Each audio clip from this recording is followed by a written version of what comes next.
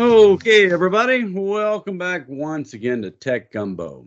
I'm Haggai Davis II, along with Haggai Davis III, and we'd like to welcome you to Tech Gumbo. Here on our show, we like to talk about the past, present, and future of all things technology in a topical, interesting, and digestible way. Without geek speak or a bunch of acronyms, we just want to talk about technology that's important to us and important to you. We also want to thank Cardinal Capital.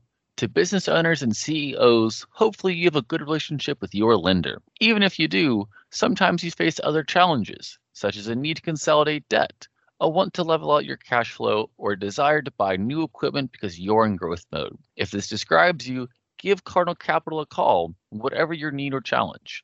They have over 4,000 lenders where they source commercial capital for business clients. Chris, Gary, and Rob at Cardinal Capital have a passion for business, and they want you to succeed. When you meet with Cardinal Capital, they get to know you and your business, so they can present your needs to a lending institution that will best fit your unique situation. In short, they go after money for your business. They translate your business into what's important for lenders, and they are good at it. Depending upon what the deal is, no matter how complicated or straightforward, they will help maximize your profitability while setting your business up for success. They find the best solution for your situation, all while being fun and easy to deal with. For more detailed information, visit their website at cardinalcap.net. You can also call them 225-308-3700 or email them info@cardinalcap.net. Okay, Mr. Davis, let's start ourselves some tech gumbo for the day. Absolutely. Start off with the news and updates, as we do enjoy doing. Starlink is now selling their dishes at Costco. This is a fascinating turnaround because it wasn't that long ago that the waiting list for the dishes was 1 million people deep, and they were only at a capacity for about 100,000 people. And so to go from a backlog of 10x to all of a sudden selling at Costco, what happened? Did they radically increase their capacity, or did the demand fall that hard? Well, part of it is they're now close to 5,000 satellites, if they're not over the 5,000 mark. And they've got 2 million active users using Starlink around the world. So you've got a whole lot of people who are using it. You've got a lot more capacity globally, and maybe not as many people on a wish list anymore. Obviously, none. If you can, for $2,500, go out and get you a dish from Costco, then the service is $140 a month. But if you buy it from Costco, then you'll get 2 months free of your service. So, that does chip away at the price a little bit if you're someone who's been on the bubble about this and live near a Costco.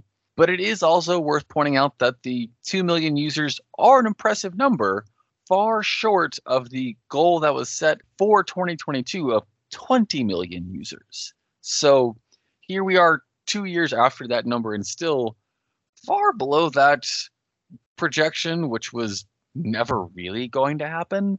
I'd be curious to see if they've updated their projections and what they are now and going forward. How many more years, 5, 10 years, before they actually hit that 20 million number? We will certainly be keeping an eye on that. But we'll also keep an eye on the fact that Starlink is trying to reduce its latency. They're trying to get it down under 20 milliseconds. The goal is to be able to support Wi-Fi 6 routers. And so Wi-Fi 6 is currently the best router speeds that exist. And it is about 20 millisecond latency from the satellite dish up to the satellite in space, which is incredibly fast. That's very good, unless you are truly in an environment like this where it's a Teams call that's back and forth video audio that has to be synced perfectly. You're not going to notice that difference. Right now, if you use the speed test, and most places in the US, Starlink is going to get you around 60 milliseconds of latency. So they're trying to cut that basically by 2/3. Anything under 30 milliseconds, it's hard for the user to really notice that kind of difference. And when you get to that kind of speeds, and they're trying to get to where they have, like you said, over the 2 to 3 million users, That's a powerful network at that point. Yeah, and so also to put that 20 millisecond number in perspective, a phone sits at about 30 and your computer sits at about 13. So they're looking to place it in between a standard, computer hitting your terrestrial internet and your cellular internet. And so if they're able to hit and hold that number, that would be very impressive. Speaking of latency, lower latency at that, the IEEE has now ratified or certified Wi-Fi 7. Yes, as I pointed out, Wi-Fi 6 is the fastest currently available. Wi-Fi 7 is coming soon. It was certified and it was put on display at CES, the Consumer Electronics Show of 2024 in January. And it will be backwards compatible. So if you go out and buy a Wi-Fi 7 router, Wi-Fi router, it will work on your tablets and smartphones and whatnot that are older versions. And the Wi-Fi 7 is going to use a new technology called multiple link operation. The good news is that it does what it says in the label. A lot of times that internet and technology jargon can be pretty arcane and difficult to read. Well, this one is exactly what it sounds like. And so instead of picking either the 2.5 gigahertz or the 5 gigahertz, it'll do both. It'll go back and forth between both, and that this actually should help provide faster speeds along with several other pieces of technology inside. Yeah, this is exciting. This is, again, one of those reasons why you should update your Wi-Fi router. Don't sit there with, the thing for 4, 5, 6 years at the house. Every 3, 4 years at the most, go get the new Wi-Fi router. It's going to make things so much faster for everybody at the house. If you have multiple people hitting that Wi-Fi and everybody's streaming, you're definitely going to want this new Wi-Fi 7. Because the Wi-Fi Alliance expects 200 million devices to hit the market this year. Qualcomm, the silicon chip maker, says that there are 200 different models for devices like phones, PCs, and headsets that have been planned or have already launched. And so, sometimes we talk about technology, we talk about it in, 1 to 2 to 3 years away. This is coming. By the time you're looking to make that push into the next model of your phone or of your computer or of your TV or whatever device that hits the internet, check to see if there's a Wi-Fi 7 version, because there just might be. Well, you hit on something there that is going to really make a difference. Apple Vision Pro is launching in February. Their new virtual reality headset that is going to really, really be heavily dependent upon Wi-Fi speeds. And you get out to Wi-Fi 7 speeds with that reduced latency, able to use either the 2.4 or the 5 gigahertz bandwidth. Now, all of a sudden, it's going to make using these VR and AR goggles that much better. Yes, because in addition, it's also going to have an even higher bandwidth of 6 gigahertz. And so you'll be at 2.5, 5, and now 6. They're really doing everything in their power to push that signal as fast as possible, as many channels as possible, because whenever you're going to be using something like the Apple Vision Pro, which launches here soon, to communicate all that information, you're going to need more channels. And that's really going to be the backbone is all the technology there ready to support this Apple Vision Pro. So let's talk a little bit about the Apple Vision Pro. This really cool piece of technology that Apple is so very proud of, as Apple is wont to be, is gonna set you back a couple of coins if you decide to run out and go buy one. The pre-order begins Friday, January 19th, and the shipping begins on Friday, February 2nd. So this is coming very soon, and it is $3,500, which interestingly places it in the same price tier as the Microsoft HoloLens 2. This is a multi-mode. It's a virtual reality as well as augmented reality goggles. The battery life is not that long. It is tethered, so your goggles are going to sit on top of your head, and then you're going to have a power pack around your waist. And you're going to be able to have some really, really amazing views. It's going to be 3D capable. You're even going to launch with the app with Disney Plus is going to come. If you buy this, you're going to get the Disney Plus with 3D movies as part of the package, where you can see all the Star Wars movies and everything on Disney Plus. And that's great, except for you're not going to be able to watch the entire movie because you're going to have to stop and recharge in the middle of the movie to watch whatever you're watching. That's a great point, that the limitations of the technology here, that, if I'm already going to have the power pack sit on my hip because it's not part of the headset, why not make it bigger? Why not push the lifespan to 3 hours or 5 hours? That already feels like one of the places wherever, could you really not get the 2-hour headsets, the 2-hour battery on the headset? That's one of the first sticking points for me. And Apple is very proud of this, as you mentioned. There's a lot of cool things that this can do, but as we've said, since the announcement of this piece of hardware, is that it doesn't seem like a consumer piece of hardware at $3,500, because they talk about it as having Disney Plus attached to it, but I have a TV.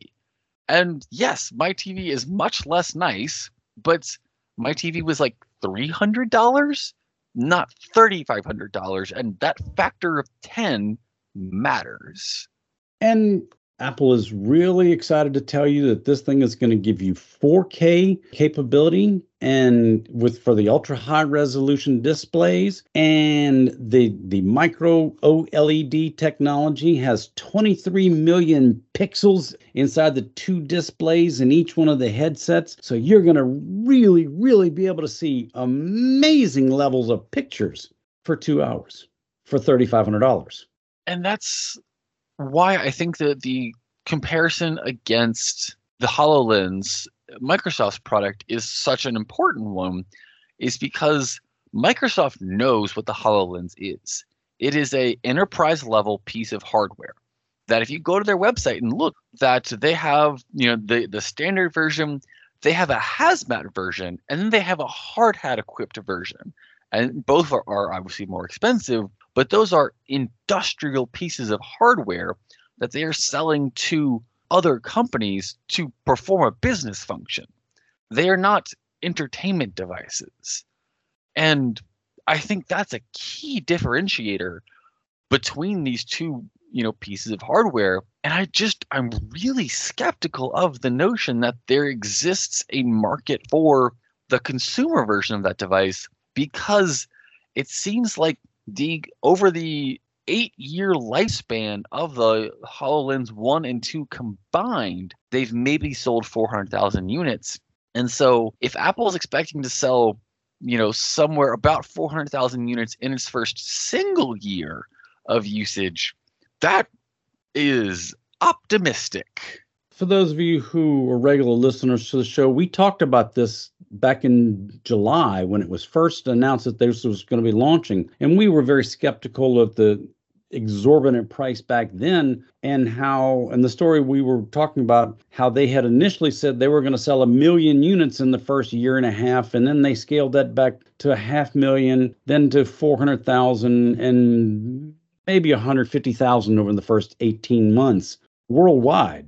So if you're only going to sell 150,000 of these units, maybe 200,000 units, again, this was Apple. Go buy the MacBook for $2,500, or buy an $1,100 Microsoft Surface or an HPE or a Dell. Just because it's got the Apple logo on it, it does not make it an extra $1,500 worth of value. There's all kinds of these virtual reality goggles. The Oculus starts around $400, going up. There's some all the way up to $1,500, but still at $1,500, you're still $2,000 less expensive than this Apple Vision Pro. And I think that's the interesting thing here, is that there already does seem to be people who are in this consumer space for headsets. You have the Oculus, and you have Samsung has one, you have HTC has one, and they sit somewhere in that $500 to $1,500 range, which is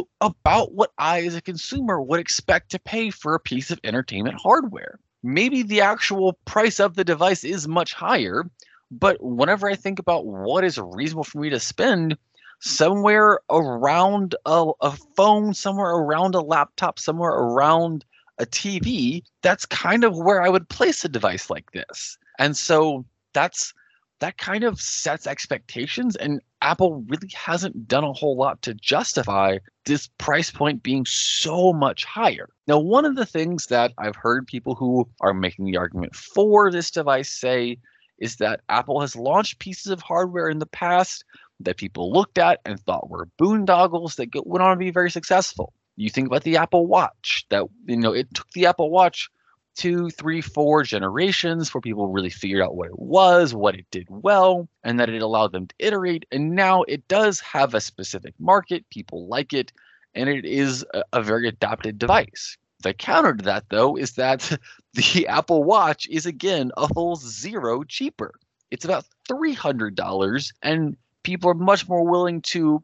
That's a Christmas present. It's a nice Christmas present, but okay, you're in that like reasonable range as opposed to, am I buying this or am I buying a used car?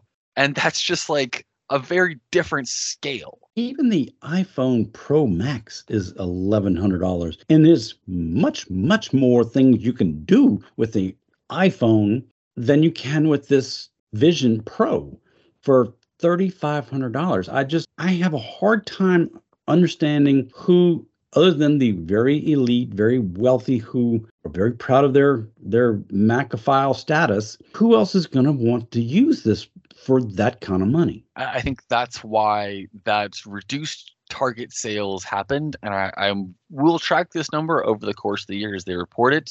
I'm very curious to see how does this actually land? How does it actually get implemented? What does it look like 1 year from now? What does it look like 5 years from now? So the last story we wanted to get to was kind of an important story. Twitter, or X, came out and said, hey, the SEC's account was hijacked. Importantly, the Securities and Exchanges Commission, the Southeastern Conference's Twitter account remains uncompromised. It just means more. But the commissioner, Security Exchange Commission, Mr. Gary Gensler, had to come out with a tweet to say that the SEC, the @SEC.gov Twitter account was compromised, and an unauthorized tweet was posted. The SEC has not approved the listing and trading of spot Bitcoin exchange traded products. So let's separate this story into the two parts of it. The first one is the straightforward cybersecurity aspect of it. So the way that they were able to hack the Twitter account is that someone used a SIM swap attack, which means that they spoofed the SIM card of the phone that the actual Twitter account is tied to, and then they asked Twitter to refresh the password. And so then the new two-factor authentication got sent to the other phone. This is just poor cybersecurity hygiene on the part of the person who actually operates the account. And had they just been a little better, this would not have been possible. It's likely this attack was targeted and was planned and not simply something that you do on a whim. But the bigger part was those who play in the Bitcoin space and buy Bitcoin. If you get out there and say, the SEC has said this is a good thing and we're going to be able to trade this on the open exchange, well, the price is going to go way up. And so this tweet comes out, the price of the Bitcoin goes skyrocketing up real fast. You who have bought it low, now it goes up high. You sell your Bitcoins, and then the story comes out, oh no, this was not true. Then the price settles back down, and oh, by the way, you made a nice hefty little gain. That is absolutely where several different branches of the government are looking right now, trying to see if they can track any of these large sell-offs, which would indicate that this was a coordinated sell-off. It's not quite sure what the end motivation was. Maybe these people just wanted to juice the price to see what would happen. Maybe they were trying to do the sell-off. I'm sure we'll know more as the story continues to develop. But it was just fascinating that they hacked the Twitter account, not just to hack the Twitter account, but to specifically send that tweet in mind saying that the SEC had approved Bitcoin exchange trade funds, or ETFs, when in fact they had not. And just the impact and ripples that had. We want to thank General Informatics for sponsoring our show. General Informatics is an information technology firm with a mission to make our clients even more successful through the best use of technology. Based in Baton Rouge, Louisiana, General Informatics is a premier IT managed service provider delivering exceptional managed IT solutions to a diverse base of customers across the southeastern United States. From the beginning, we have maintained our commitment to meeting the growing needs of our clients through continuous innovation. With over 20 years of experience and a team of 180 plus employees, including technicians, engineers, program designers, GI has evolved to become the leading IT partner of business schools and government agencies. Our managed services teams can run your digital infrastructure or support your team on an on-demand basis, letting you focus on your business strengths. This has become a proven formula. So proven that 98% of our clients continue to do business with us year after year. Whether you need IT services, new technology, or have a question, visit us on the web at geninf.com. If you enjoyed our show today, we are here on Talk 107.3 FM every Saturday at 4 p.m. and the show reruns Sundays also at 4 p.m. If you missed any part of the show or you'd like to hear this or previous episodes, check out our podcast, available on almost every podcast platform, including iTunes, Spotify, Podbean, Google Podcasts, Amazon Music, Audible, and more. When you're there, be sure to subscribe so you get notified every time we post a new episode. If you like our show or you have any suggestions, let us know on our website at www.techgumbo.net. Thank you for listening to Tech Gumbo. 2.4